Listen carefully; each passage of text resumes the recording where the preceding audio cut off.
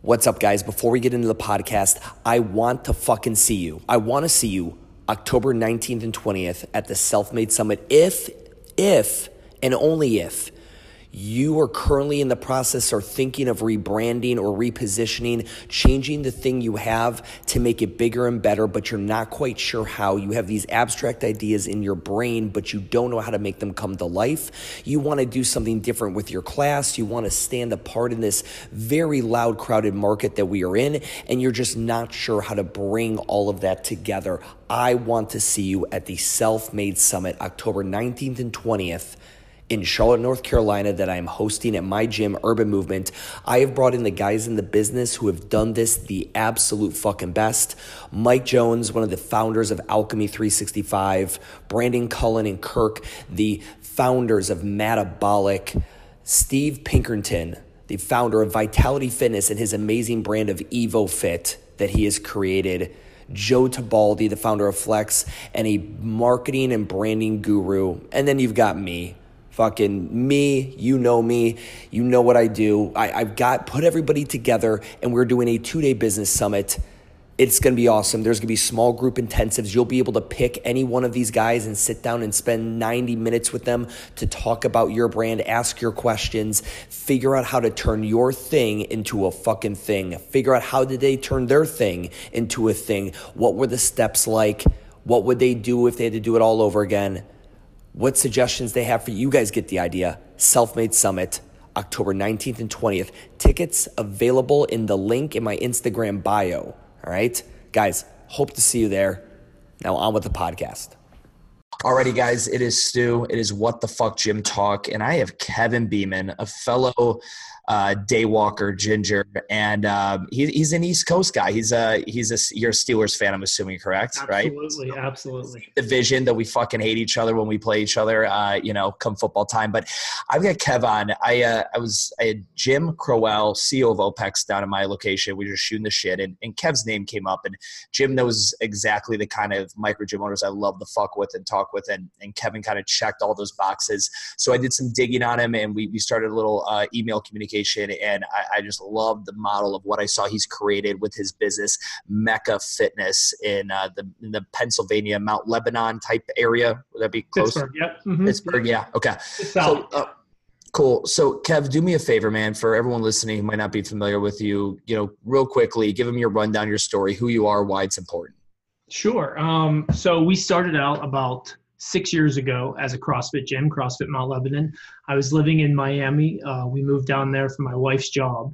And I am, or was, or maybe currently is, or trying to retire from being a real estate developer. So we moved down there for 2 years, had 2 small children. And I went to doing commercial. Was it a commercial? How long were you doing commercial for? No, I did residential. Yeah, I did residential. Okay. So I would buy up houses in particular neighborhoods. I'd buy the shittiest house and then turn it into a high-end rental and hold them. Yep. So, at the time, my wife had an opportunity to move to Miami, become general counsel for Latin America. And I kind of just flew home once a month. They kind of pointed my fingers, made sure things were moving. But ultimately, I was just kind of taking the kids to school, going to Starbucks for an hour, answering emails. And I found a CrossFit gym up the street, and very quickly lost 30 pounds and made some friends in a city that probably isn't that easy to make friends with if you're a ginger and you don't really like going out in the sun. But we were moving back to Mount Lebanon in 2 years. And as quickly addicted to CrossFit as I got, I also had some terror that there wasn't going to be that when I got back to Mount Lebanon. So I was kind of hoping someone would open one up, and that wasn't happening. So I went and What year was this when you moved back? This was 13. Okay, and then no one had really opened up shop yet? Yeah, no, not in our town. Now, there were, I originally went to Jim Kroll's. He had a gym called Integrated Fitness, and I was there for a month, and that's when we moved. So I was there long enough to almost get rhabdo a couple times. All good. I didn't really have it, but that feeling of, oh my God, what did I do? So when I did get to Miami, I joined the CrossFit gym, and like I said, I was hoping someone would open one when I got here. It didn't happen, so I went and got certified. I had a business background. So I really just opened it to have a place to go and build that same type of friendship that I did in Miami here in Pittsburgh. And we did a pre-sale before I even had a lease signed, and I think we had 60 to 70 people sign up. Awesome. So it was just on that cusp of really blowing up. I mean, it was before the games were even. Sure. Yeah, you got in at a good time. Now, I love that though. Would you say that, like, again, because I'll talk to a gym owner and they want to open in the location, like, I want to do a pre-sale. I'm like, cool. Yeah. You know what that means? And like, no, I just hear this. I've heard people do it, and it sounds really cool to open up my doors and have some members. I'm like, yes, okay, cool, let's continue. But for you, do you think it helped you? Because you didn't come from a technician, coach, I have a passion for changing people's lives. You came from a customer. I love this. I selfishly want it when I go back home, and I have some business acumen.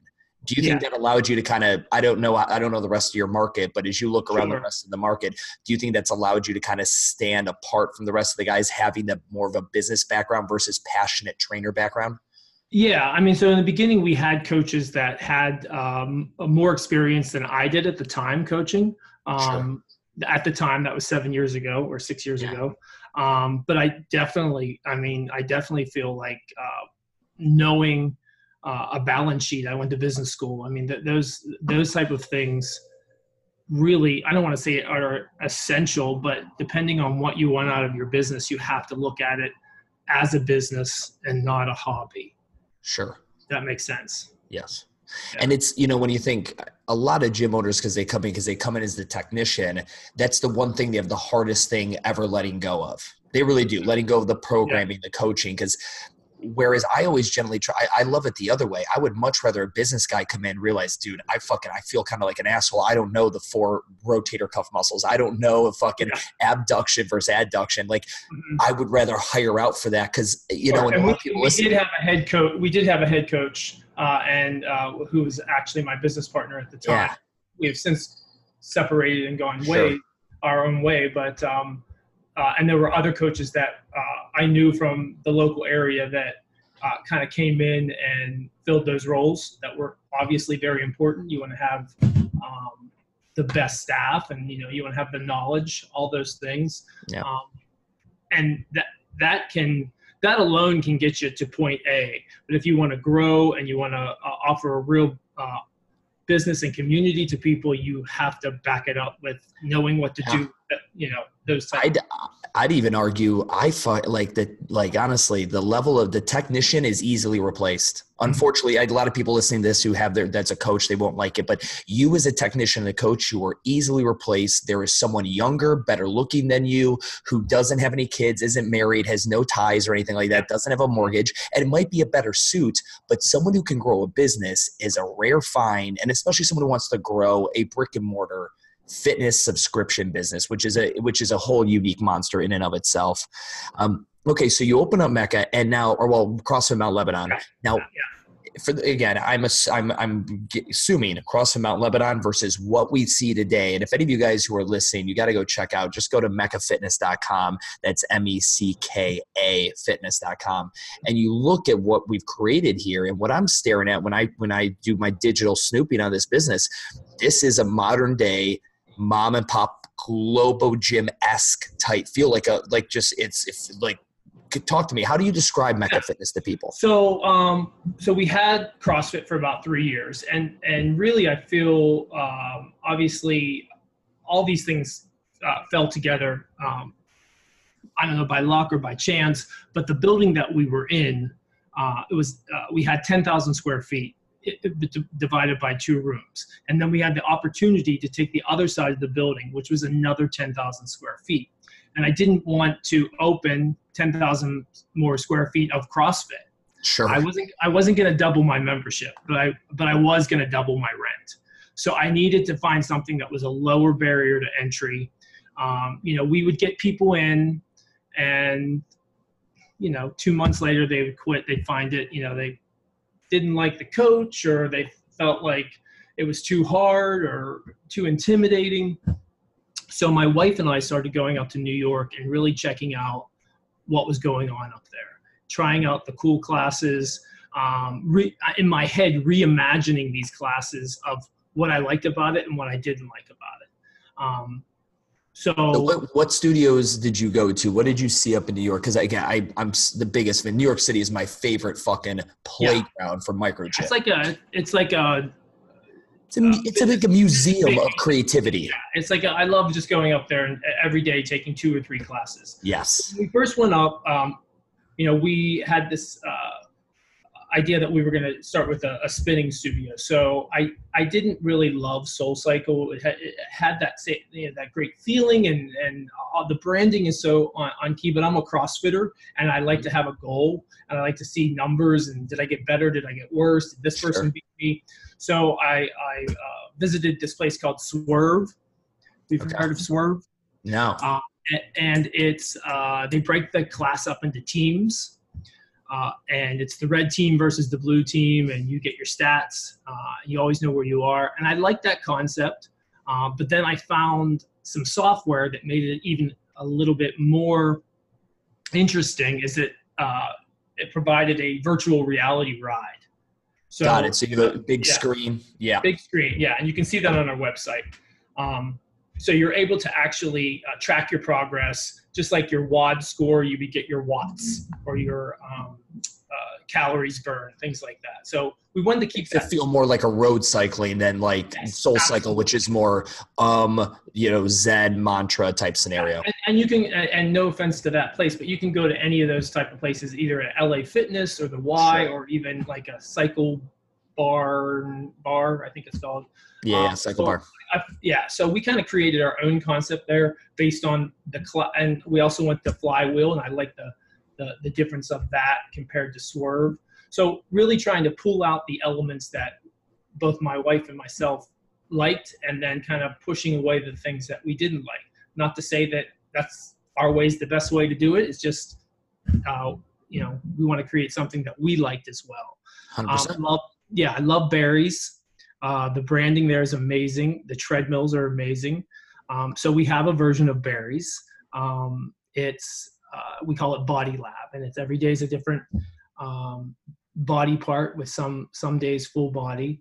But the thing that makes our class a little bit different, obviously our instructors are different, but the floor portion of the class is when you're off the treadmill. We treat it like a CrossFit workout.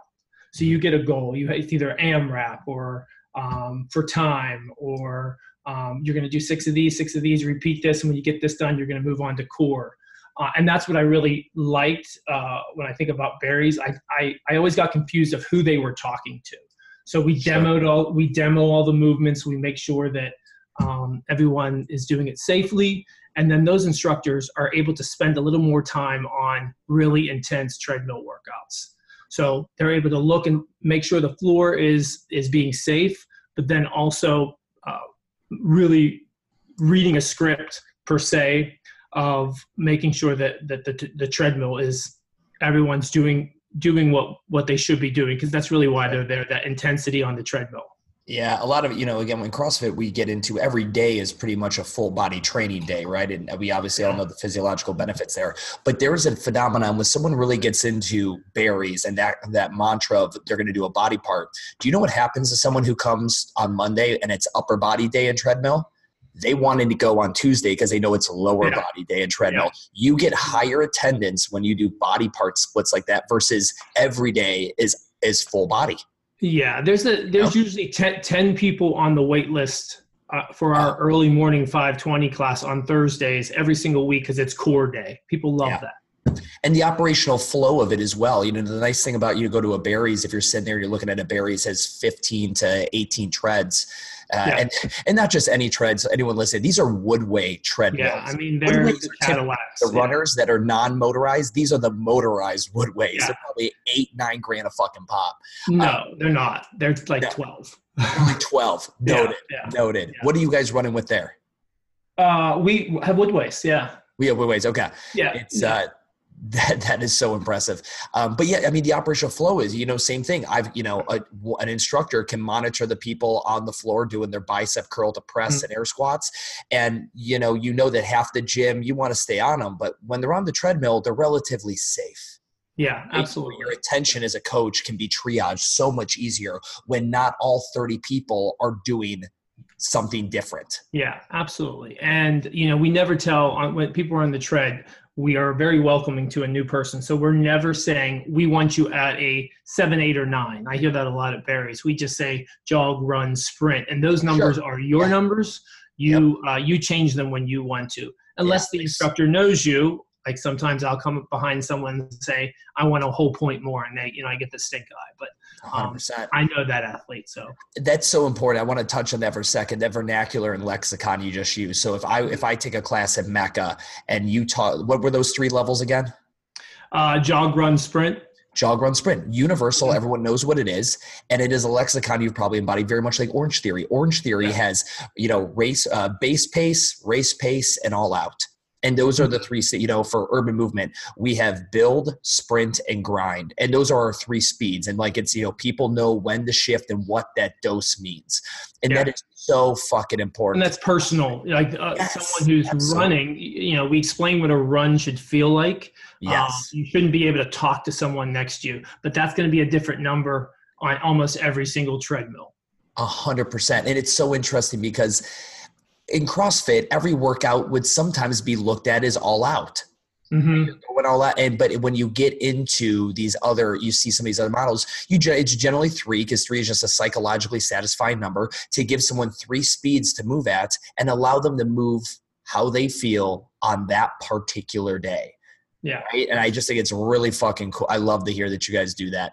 Yeah. And there's just a million different recipes you can make on a treadmill that really gets that bite or blast training that you need to burn fat, going from sprints to hills to walking to side shuffles, and then getting off that with time domains. Like sometimes you're on that treadmill for 20 minutes and it's only 2 sections you're on and off. Sometimes it's 4 sections of the treadmill. Sometimes you're doing partner work, which you don't really get at Barry's or Orange Theory, I don't think, is that sometimes you're working, I'm running 400. When I tag you off, I do what you're doing on the floor, and we do that as an AMRAP, Yeah. So it's interesting. I'm going to ask you this question. So I get asked this a lot. We're going to go into 5 modalities. So right now we ski, bike, row. We're going to go adding run in, and then we'll add climb, right? So vertical, all these are just ergs. Oh, great. And for you, did you ever have, coming from as a CrossFit gym, did you ever think, well, fuck, running outside, which is what all CrossFit gyms, is one of my best forms of guerrilla marketing, and I'm now neutralizing that by bringing these really high-end treads inside to that? How did you because I get that question asked a lot, like, Stu, why are you bringing in all this stuff? Are you going to run outside? I'm like, we probably won't at that point. Yeah. Like, well, what about the outreach and because I've seen the benefits of people running outside. Like we have many people back in the day would come in. How did you play with that in your head? Sure. Well, I mean, we kind of have 2 different businesses in the same building. We have the CrossFit business and Mecca business, and we disguise them as 2. I mean, a lot of people think that it's 2 different companies. Sure. So we're not taking away anything from the CrossFit gym and the running outside and the, what are these crazy people doing as I drive by the gym? But what's happening is that there are some people that are at CrossFit, they either get burned out or an injury, or they just don't like it anymore. They don't leave. We get them to stay at Mecca, and vice versa. We have a ton of people that start at Mecca, which is a very low barrier to entry. We can do a ton of promotions through Mecca because they don't have to do a one-on-one. We get them in the building. They see what's going on at the gym, or they see someone that they feel is less fit than them doing CrossFit. And all of a sudden they're like, how do I get the package where I can do all of this? Yep. So there's a lot of, we're not churning as much as we used to, as far as losing people from the building. So would you say, is the top of the funnel for you separate, or is the top of the funnel for everyone Mecca, and then based on what they want, they go CrossFit or one of our other 4 or 5 different classes at Mecca?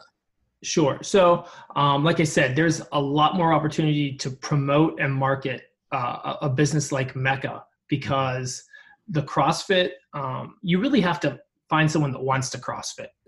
People know what it is. People are either scared of it or they're ready to go. So we get tons of people that come in and say, I want to CrossFit. I looked you up on Google, or, my friend said when I moved to Pittsburgh, I should join CrossFit Mount Lebanon. And that's like effortless for us. That's part of my $3,000 that I pay a year. I push all of my marketing money to Mecca because that's my brand. Yeah. I'm promoting my brand.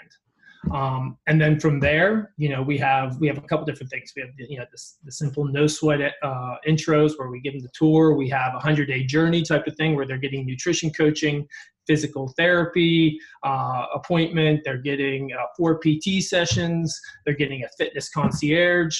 And sometimes when they come in through Mecca, they're like, no, I think I'd rather do CrossFit. Perfect. Yeah.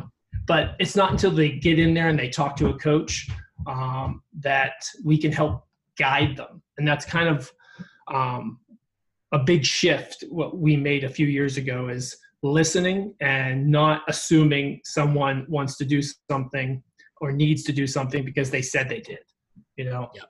What we offer, we might say to someone, you don't need to do any of this. What you need to do is clean up your diet. So we're going to have you talk to a nutrition coach before we get you into any kind of, physical activity, because they may get into a class and it overwhelms them. Sure. So when we want to gain some trust first. And so for everyone, just to give the magnitude of this, so obviously CrossFit Mount Lebanon is still a part of, is an entity in this building, but just for everyone to keep up, we have cycling, body lab, row fit, boot camp, yoga, boxing, and your MFlex, which I'm assuming is an alchemy inspired type product. Yeah, 100%. You gotta visit Minneapolis. Yeah, you gotta visit Minneapolis, 100%. I mean, we called our class Flex. That's a good fucking name for it. That's 6. What 1, 2, 3? Well, I think you forgot one. We have another one called M Strong. M Strong. There we go. Yeah. So we're talking 8 of these. Yeah. Plus we have at CrossFit we have Fit 55. Which is, an older adult class. Yeah. And then we run CrossFit Teens, CrossFit Kids. And then through our CrossFit membership, our head coach has also created a comp team, which is a separate membership. And then also something we call tracks, which is like a gymnastics track. Got it. Yep. And then we have a 5-person team of nutrition coaches. Got it. So here is, and everyone listening to this, my biggest fear, and I was thinking of this before the interview. Everyone comes to me before they dialed in their pocket knife really well. They want to become a Swiss Army knife, right? They're like, their pocket knife isn't sharp enough. Like it's not doing what they want to do. They're not making enough money as their CrossFit. So they go to boot camp and I need yoga and this. And next thing you know, they've got these 4 features. None of them are performing optimally and the wheels start to fall off. At what point did you just drop? I mean, when you decided to make this changeover, was it, okay, we're going to add all these classes at once? What came first? It sounded like cycling was the first inspiration. Yeah, actually boot camp was our first, okay.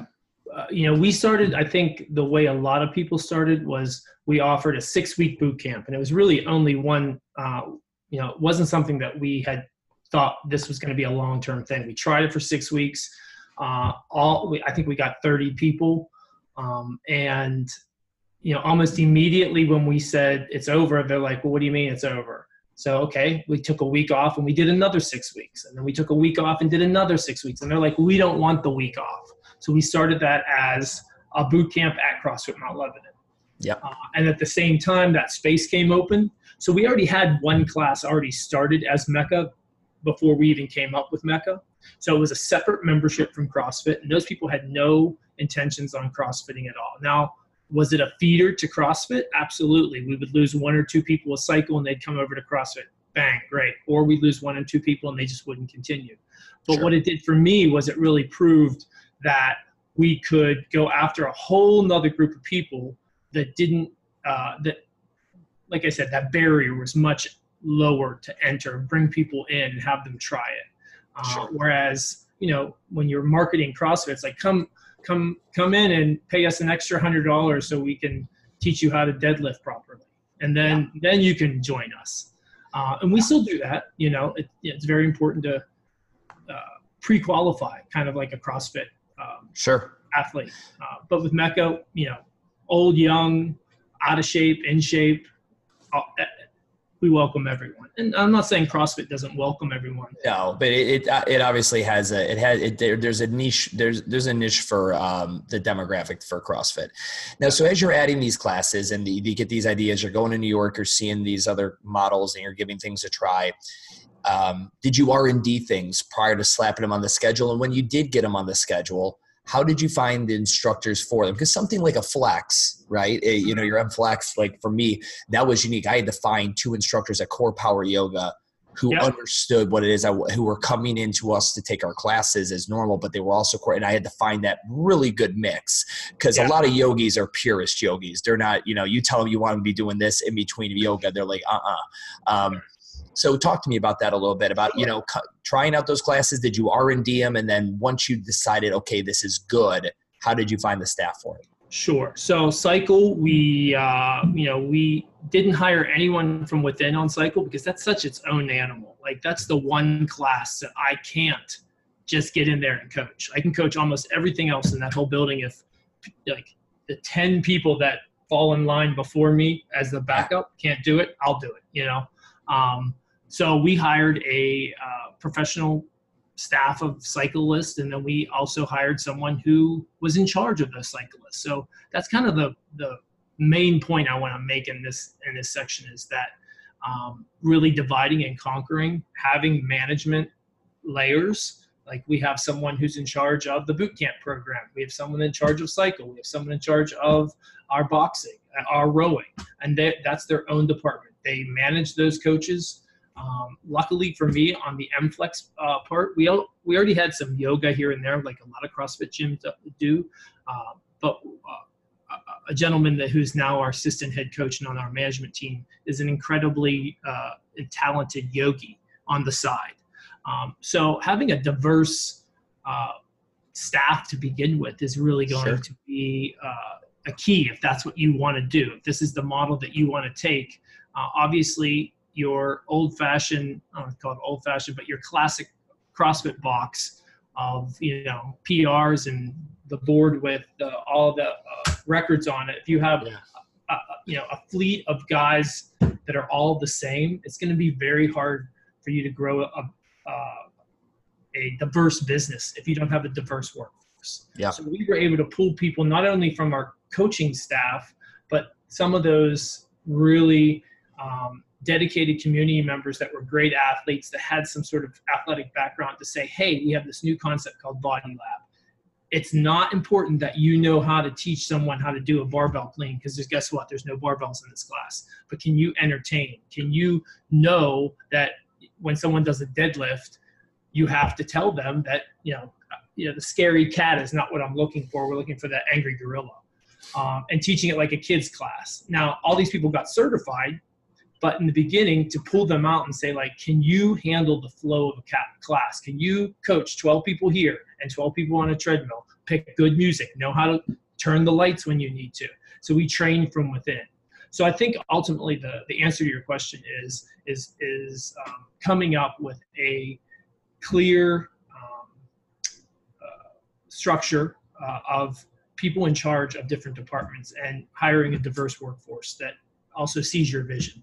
And one of the big things for us to get us there was EOS. Yeah.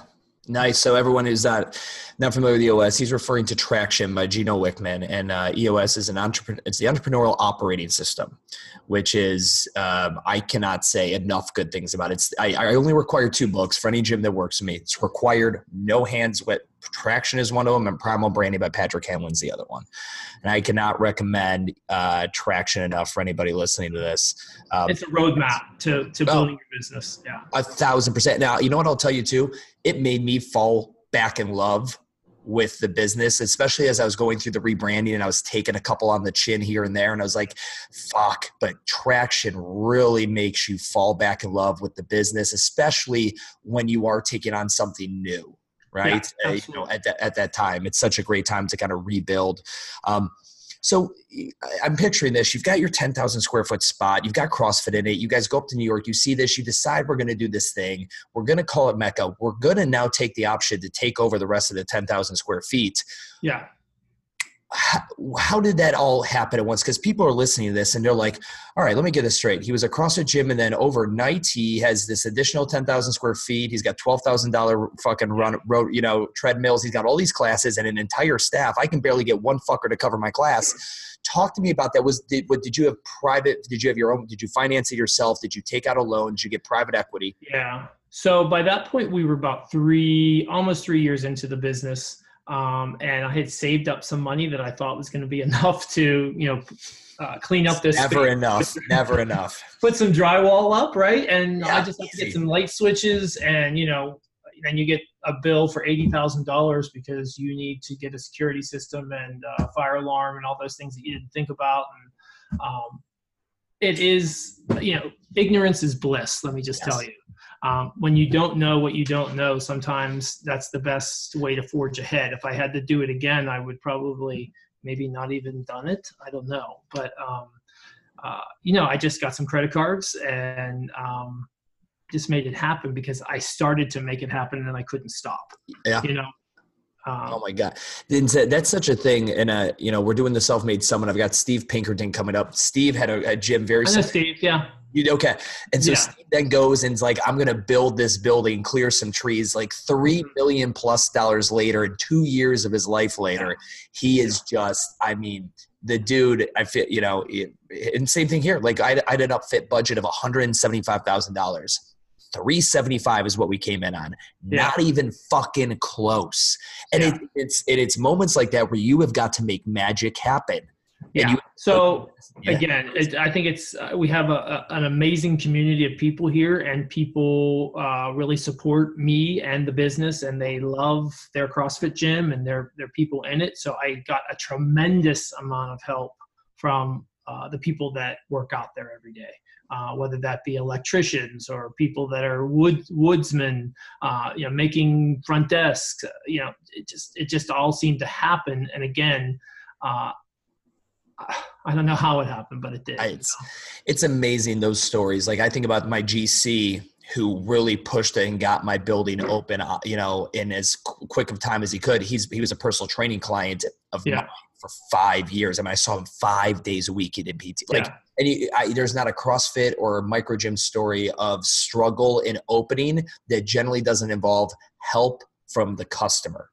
Yeah, totally. There was a lot of stress, a lot of hours, a lot of money. So it definitely was something that it was a roll of the dice, and there was a lot of bumps in the road. Some people agreed with what I was doing. Some people disagreed. I hear that you go through that with your transition. Yeah. But you have to just stick to your vision in your head and what is going to work, and kind of push out all the people with the pitchforks and the and the bad vibes, and just focus on the people that believe in you, because you're going to feed on that. 100%. They believe in you because you believe in them, type of thing. Fear always breeds negativity. Those who when you I got this idea and in my head it fucking is crystal clear. No one else seems to get it. Mm-hmm. Anyone who's fearful of it is going to spew some negativity on it. And anyone who's made any drastic changes, especially in a business that seemingly or in actuality was successful, things are good here. Why fuck them up, man? Yeah, there was no reason to change what I was doing. Even the community was like, what are you doing? Why are you doing this to this place? Yeah. And I wanted to say, well, it's not your place. It's my place. And some people won't like that when they hear me say that, but I put the money in, I put the risk, and I can do whatever I want with it. Yep. 100%. Now, talk to me about the physical space. So I've done some concept gyms where very similar. We're going to have CrossFit, and then we're going to have these other things and they're generally going to tailor to two different kind of demographics. And one of the things I've done in a facility layout is talk about things like, think of common areas where do you want CrossFitter Johnny shirtless with his knee sleeves on dealing with Sally who's walking in for the first time coming in for Body Lab? Sure. Talk to me about your facility and how you thought about things like that, things you would do over differently, all that. Yeah. So we definitely have the kind of like Disney World model where you have to come in and out of the gift shop. Yeah. And everybody does that, whether you're a CrossFitter or a Mecca athlete. The CrossFit has its own 10,000 square foot facility, but to get to one of the classes, which is going to be our boot camp and our rowing and MFlex, you kind of have to go through the CrossFit gym. So it's not an issue of what can we do to make that not so uncomfortable for people. It is what it is. Yep. And like I said, we've gotten so many people because of that little trek through the CrossFit gym have said, I want to do that, you know? So they're two separate societies, but they kind of coexist. Yeah, there's some incestualness. Like late at some point in the membership, it might morph over type scenario. When you guys are looking at, I love when you said you after Disney World with the gift shop. One thing that's always been really unique to me is gyms who are able to pull this off, right? Have a CrossFit element, which has a brand, obviously, and then something like Mecca. And not only with Mecca now has several different little mini brands in and of themselves. Like you might have some people who do your row fit, and that is their thing. They love Richard, their row fit. I mean, they have their own T-shirts. Yep. Yeah, absolutely. And they don't want to do anything else. And I'm okay with that. The number one seller, we just had we had people stop in from out of town, to Urban Movement. And they're like, why do you guys have so many shirts with the different class names on them? I'm like, because the classes, when they take on their own identity, that, my friend, it's fucking dangerous. Now this is a good thing to have. People are like, no, I'm a lift and move guy. But every now and then I like to jump into a just move class. Like these are things these are kind of runaway mini little brands amongst your, and many communities. And actually having that CrossFit community because a lot of the CrossFitters buy the add-on pack and they can take unlimited Mecca classes. And in the beginning, that was such a great way for the classes to feel like they were full. And quite honestly, in the beginning, I gave Mecca classes away to CrossFitters because I wanted, not only did I want to make sure the classes felt full, but I wanted that same fist bump type of atmosphere. And that has really carried on. And those classes have that in it, where I go to some other boutique fitness organizations and businesses around the country, and I don't feel that same way I feel like in a CrossFit class. And I don't want to say it's like that all the time within Mecca, but it definitely has pulled some of that in. Yeah. And price point, when we look at pricing models, obviously, I try to explain to some people that may be like, man, so-and-so, and someone might look at Mecca and say, hey, their average membership is under $180 a month. How does everyone make that work these days? I'm like, he doesn't have 5,000 square feet where he's looking at getting 200 people. He has 20,000 square feet where he's probably looking at a membership of 600, 700, 800. Yeah. So we're at about 1,000 now, and about 700 of those are monthly memberships. Sure. But the beauty of adding on another branded business that is a low barrier to entry is that you become a retail business. And when I say retail, I don't mean T-shirts, I don't mean koozies or milkshakes. It's the fact that at 2 a.m, I could get an email and it says, Sally, I'm going to call her Sally if that's okay. That's perfectly okay. She won't mind. Sally just bought a 30-pack for $480. So I'm starting the day at $480 at 6 a.m. And I don't know who Sally is, and I probably never will. So there's this, as gym owners, we're always looking at that reoccurring revenue number. How many memberships do I have every single day? Am I up? Am I down? Am I up 6? Am I up 7? With Mecca, I look at total sales for the day, and that does not include my reoccurring memberships. It's who bought a 30-pack, who bought a acai bowl, who bought a pair of Lululemon pants, who went on our nutrition program. And for those of you guys listening, any of the guys listening that are not aware, so when 1,000 memberships and 700 of those are recurring EFT, that means there are 300 individuals who are paying probably higher per class rates because that's how packs work. Packs are generally going to get you a better per class rate for the business than the EFT model is going to get you. So that's why that's why SoulCycle is an anomaly, because they don't have EFT. They're paid in full model only, right? And they pulled their IPO again, and I have no idea what's going on with that company. But like, bottom line is, the paid in full model is scary to a lot of gyms because subscription is a beautiful world to live in, people. You know, the 1st and the 15th, or however you have your draft set, and money just comes pouring in on a calculated, projectable level is amazing. But the important thing here, people ask me, what's your favorite membership to sell? I'm like, a drop-in. That's my favorite. I get the most amount of money per revenue per class on a drop-in. Second favorite is a punch card. I make the second most money. Yeah. And then it just boils down, and then that's, you know, even going away. Well, I mean, I think it's great to have a mix of both, right? Yes, correct. Yeah, I think it's great to have a mix of both because I really look at my bread and butter as those recurring memberships. Yes, that's what soothes my soul, knowing that next month I'm probably going to have that again. Yeah. But it's the additional retail money that comes in randomly, that really grows the business. You know, it allows me to take chances and compensate my staff the way that we do. Now, one thing I'm going to say, who are you using for member management software that is tied into your website? So very interesting that you asked that today, because we were using 2 different systems. We were using Tribe for our CrossFit gym, and then we were using something called ZingFit for our Mecca side. And the reason why we're using ZingFit is because at the time when we were using and we still are using the virtual reality spin cycle, there were only a few options that would talk nice with that system. So as we're building out a business plan for a second location, I needed to find something that could handle a second location and then do all those things that we need them to do on, almost like a Zapier type thing where things talk to each other. And I also realized there was a ton of marketing things to my chagrin that I didn't have to do because I felt like we were successful enough. But that I realize now, having 2 locations, that I need more automation.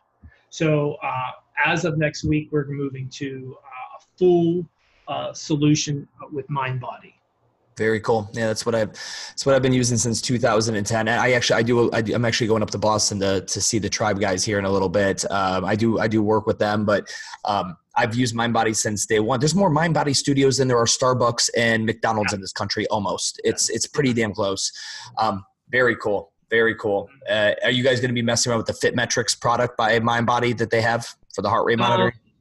I'm not, simply because we're using it's called Spivvy, which is our virtual reality, and their product probably works great for some studios, but if we were to take away that virtual reality part, people would be like, "Where's my avatar?" Yep. Yeah. So you know, we're not using that now. Cool. Do you guys utilize any heart rate? Have you guys gone that Orange Theory model of using tech and heart rate? No, simply because on a personal level, I've gone to Orange Theory, and because I don't want to call I'd like to think of myself as a humble person, but I know I'm an athlete, you know, and my color doesn't change that often at Orange Theories. I don't think I think it's kind of like and again, no disrespect for Orange Theory, I love them.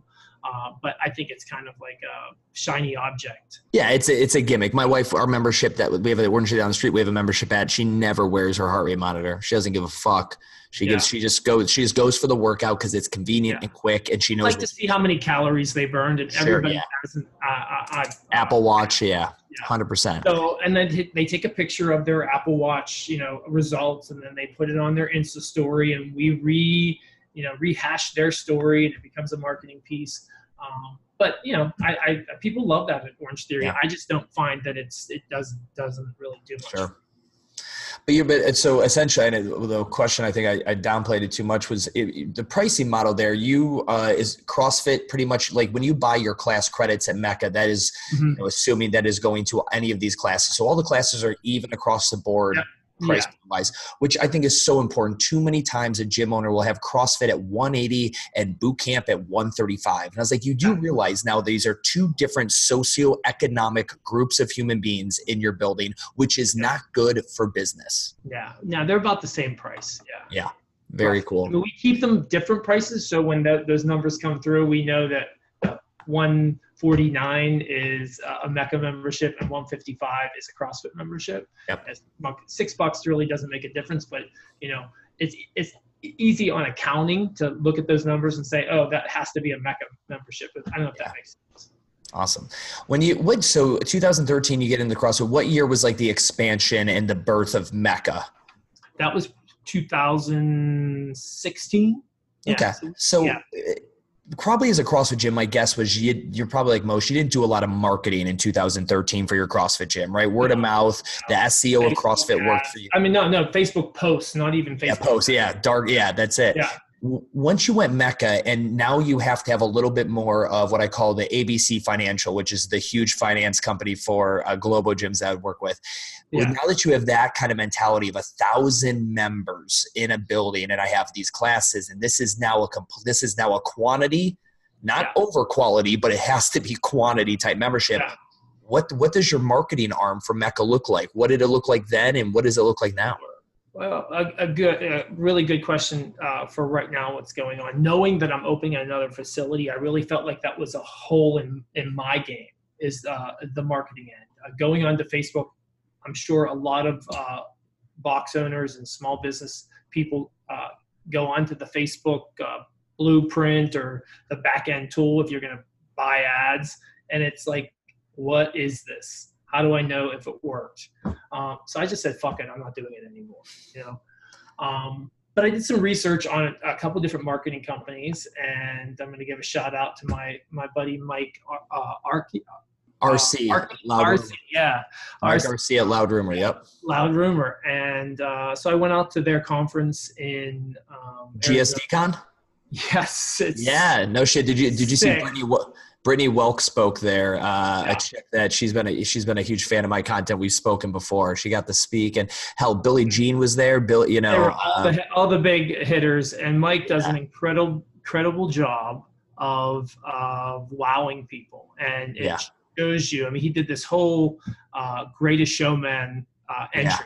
You're like, what the hell is going on here? And it just proves that you need to go big. You need to believe in yourself. And even if you sound ridiculous sometimes, your imagination and what your vision is never small. You have to show people what you're doing. So I started working with Loud Rumor simply because I want to learn how to do this. We're going into opening a second location, and it's a lot different than what we did in this first location, because really I feel like we aren't even where I want to be on the first location, but it's taken me 6 years to get here. When we open a second location, we have a brand. People know what we are. I can't start in one room and move from room to room. I have to open the whole thing, right? So I have to amp up that marketing game, do the pre-sale, do the Facebook marketing, Instagram marketing, sales funnels. And I really didn't know how to do any of that. So working with Mike and his team, this guy specifically, Ricky, they waved their wand, and about 3 weeks ago I started with them. And I think in, about 10 days, I had 120 leads of people saying they wanted to come in. And I actually had to hire someone to take care of these leads, because someone says, hey, I want my free week at Mecca. And in the past, when I did anything like that, I would just say, here's your code. And they would go online, use their code, come to class, and I'd never follow up with them. I would just hope that they would join. I would never say, how was it? Or can I put you in this class? Or tell me about your goals. So through this program, it's a sales funnel. It comes through on your Google Sheets. I'm able to text these people using another technology called ZipWhip, and saying, hey, do you prefer early morning, midday, or evening classes? Great. Okay, you're an early riser. Do you want strength? Do you want cardio? Or do you want a mix of both? I want a mix of both. Great. Well, why don't you do this? Why don't you come in Monday for our 5:45 a.m. boot camp? On Tuesday, we're going to have you do boot camp. And then on Wednesday, you're going to be a little sore, so we're going to put you in MFlex. Yeah. So having that kind of from the get-go, feeling from the customer that, oh, these people really are going to tell me what to do. That's what I've been looking for. People just want to be told what to do. And for those of you guys again not familiar with like Loud Rumor is they're out of Scottsdale, Arizona, I believe. Somewhere in Arizona, I think. And in the marketing kind of in the world of like the gym launch, and Alex Hormozi spoke at GSD this past year, I think too.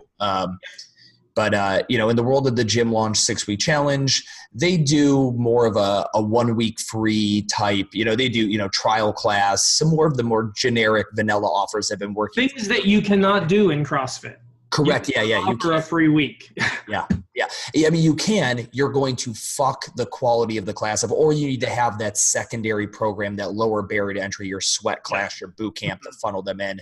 Now, but this is only 3 weeks ago. I mean, Mecca's, you guys have been sitting at 1,000 memberships. Like this isn't new, That's right? with CrossFit. Yeah. Yeah. So, I mean, what would you say has been the biggest marketing arm you've used? I mean, cause I'm not gonna lie, like it's even, as you were telling me, I'm like, damn, he waited a long time in the game. Yeah, I totally did. To hire a marketing team, and he's doing great. What where did the marketing, if it wasn't formalized, where did that, are you guys really we're literally the only one in town besides Gold's Gym that looks like this?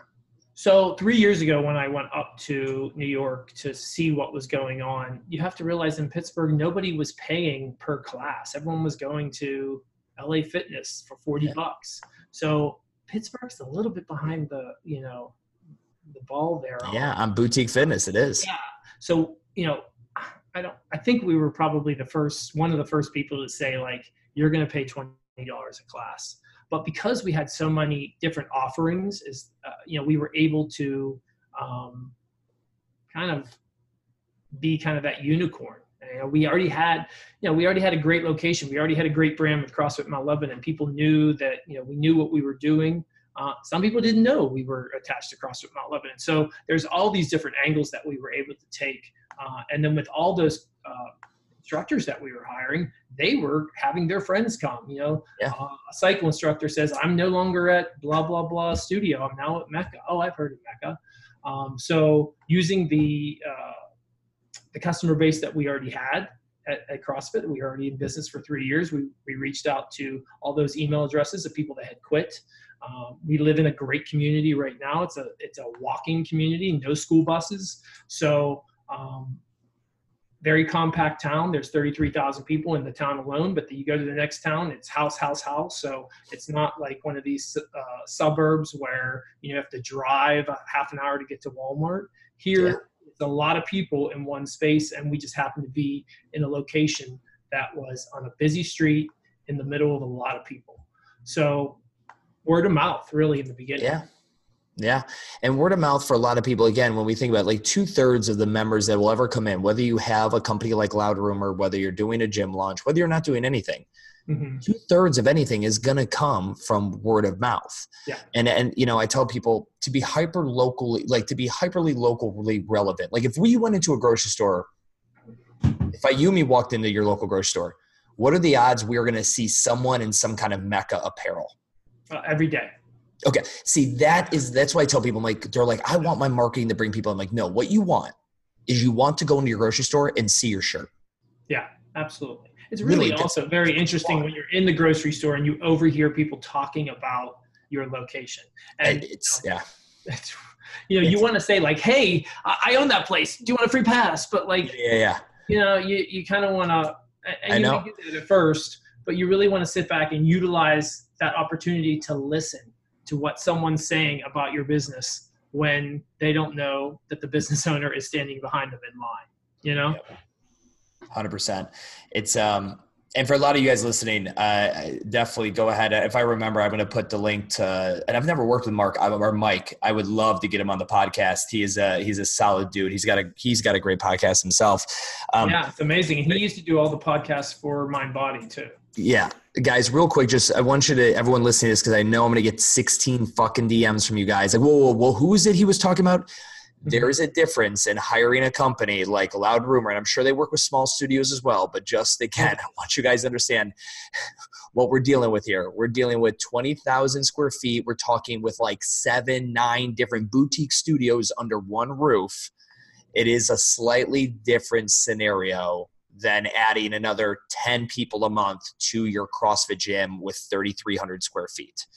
It's slightly different. Stu, the other really big issue that people have is like we have 50 employees and 8 of them are full time. So you have to. It's not something that happens overnight. You have to have the staff and the vision and the core values that you figure out in EOS and mission statement, and knowing where you're going to be in 3 years and 10 years and 7 years and next year.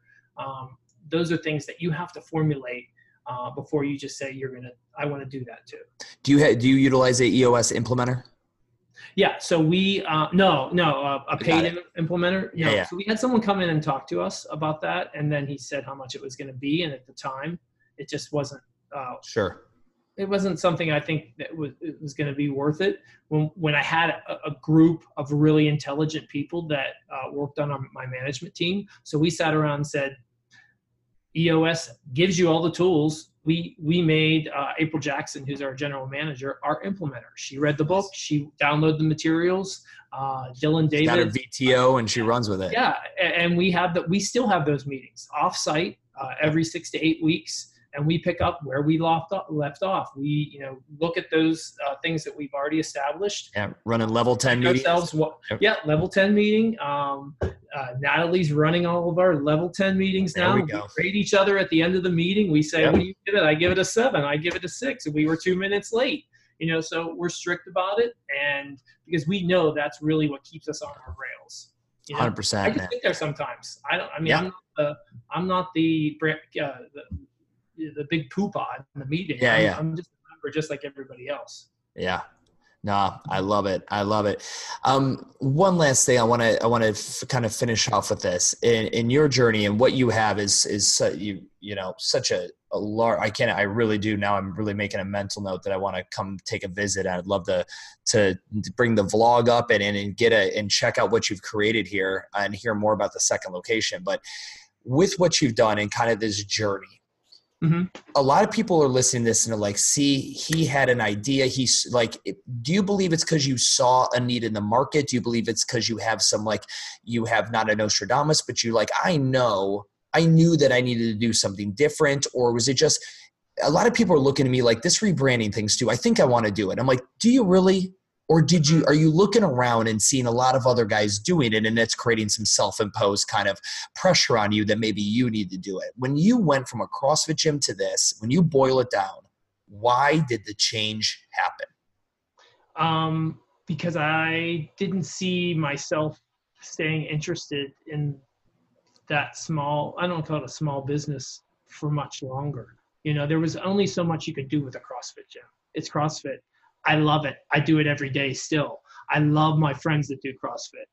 I do Mecca classes 2 or 3 times a week. I love them too. But when it boils down to is I get easily bored. And, we're still evolving as a CrossFit gym. My head coach is amazing. He's coming up with different ideas every day because he's passionate. He's way more passionate about it than I am. Yeah.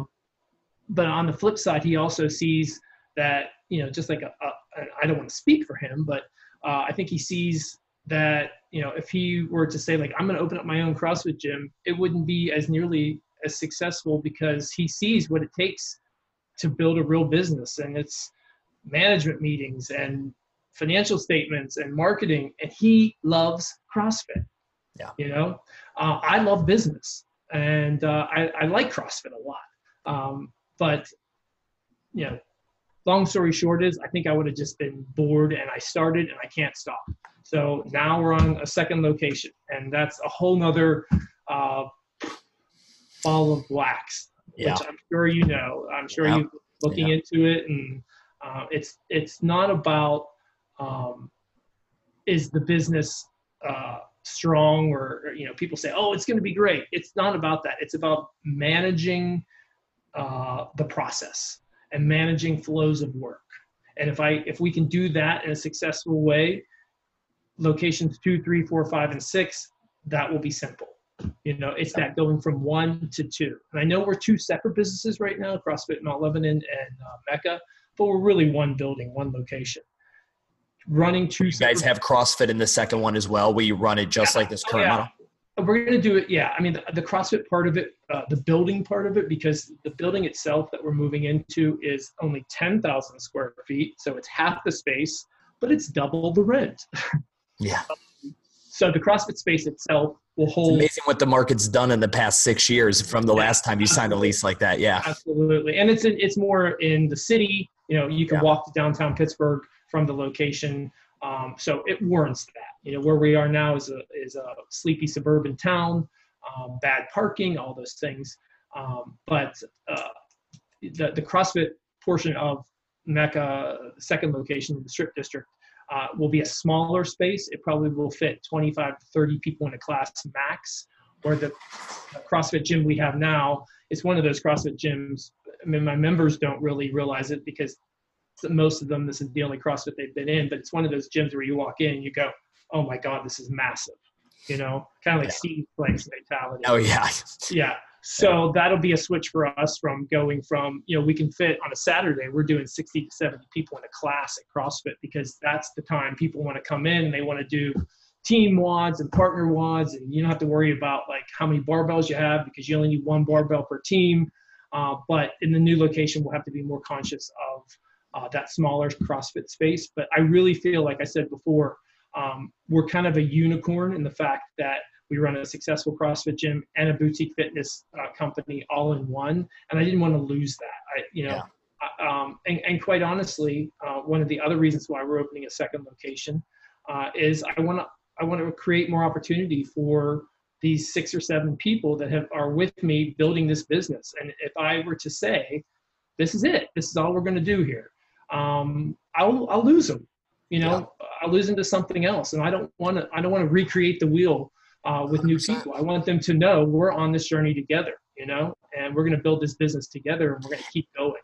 Yeah. And that's the thing too. People ask me like, why you open up a second urban movement? And mine's obviously a real estate business play for my real estate company, but also at the same time, because my current GM, who I've had for damn near going on 9 years, she's going to get bored being over one location for a while. She's going to want to have 2 in a district, right? And then my assistant GM is going to want to move up. And like, if you want to keep people around, you have to create a certain level of fulfillment that a singular location you tap out. And that doesn't mean that they leave and there's not someone to replace them. Yeah, absolutely. There's a lot of growth that is HR-based growth. For you to continue to challenge people, obviously you as a business owner want to see your vision exceed and so on and so forth. But will you stay corporate owned or will you franchise? I think this would be really hard to franchise when you think about what you're selling in a franchise is you're selling a process. Correct. And having 8 boutique fitness studios and a CrossFit gym. Yeah. It's going to be really hard to sell to, Tina and Tom that they're like, we want to run a fitness company. Well, first you need to open a CrossFit gym and then 8 studios, and here's one manual and I'll call me. So I don't really think this is something that is a franchise model. I want to own 100%. Franchise models are simple, pure and simple. They're simple. And this is anything but. It's not simple. But the other thing, just to re-up what you were saying, is like, since we have announced the second location after we got the lease signed and all those details, the level of people wanting to work for us has gone up tremendously. I've had just in the last 3 weeks, people quit their corporate job and say, I want to be here all day with you guys. Yep. So there, as you grow as a company and grow as a brand, you get more respect and you get more people who think you're something maybe bigger than you actually are, which is in my 100%. Mind, I'm still like, running, free classes on a Saturday in my mind and on, for CrossFit, so it's one thing moves the other, I love it, man. I love it. Well, thank you. Listen, thank you so much for taking the time today. I know you're busy and, yeah, brother, let's stay in touch. And definitely if I get up to Pittsburgh for a game, I'll tag up with you and we'll crush you brownies. Absolutely. All right. Thank you.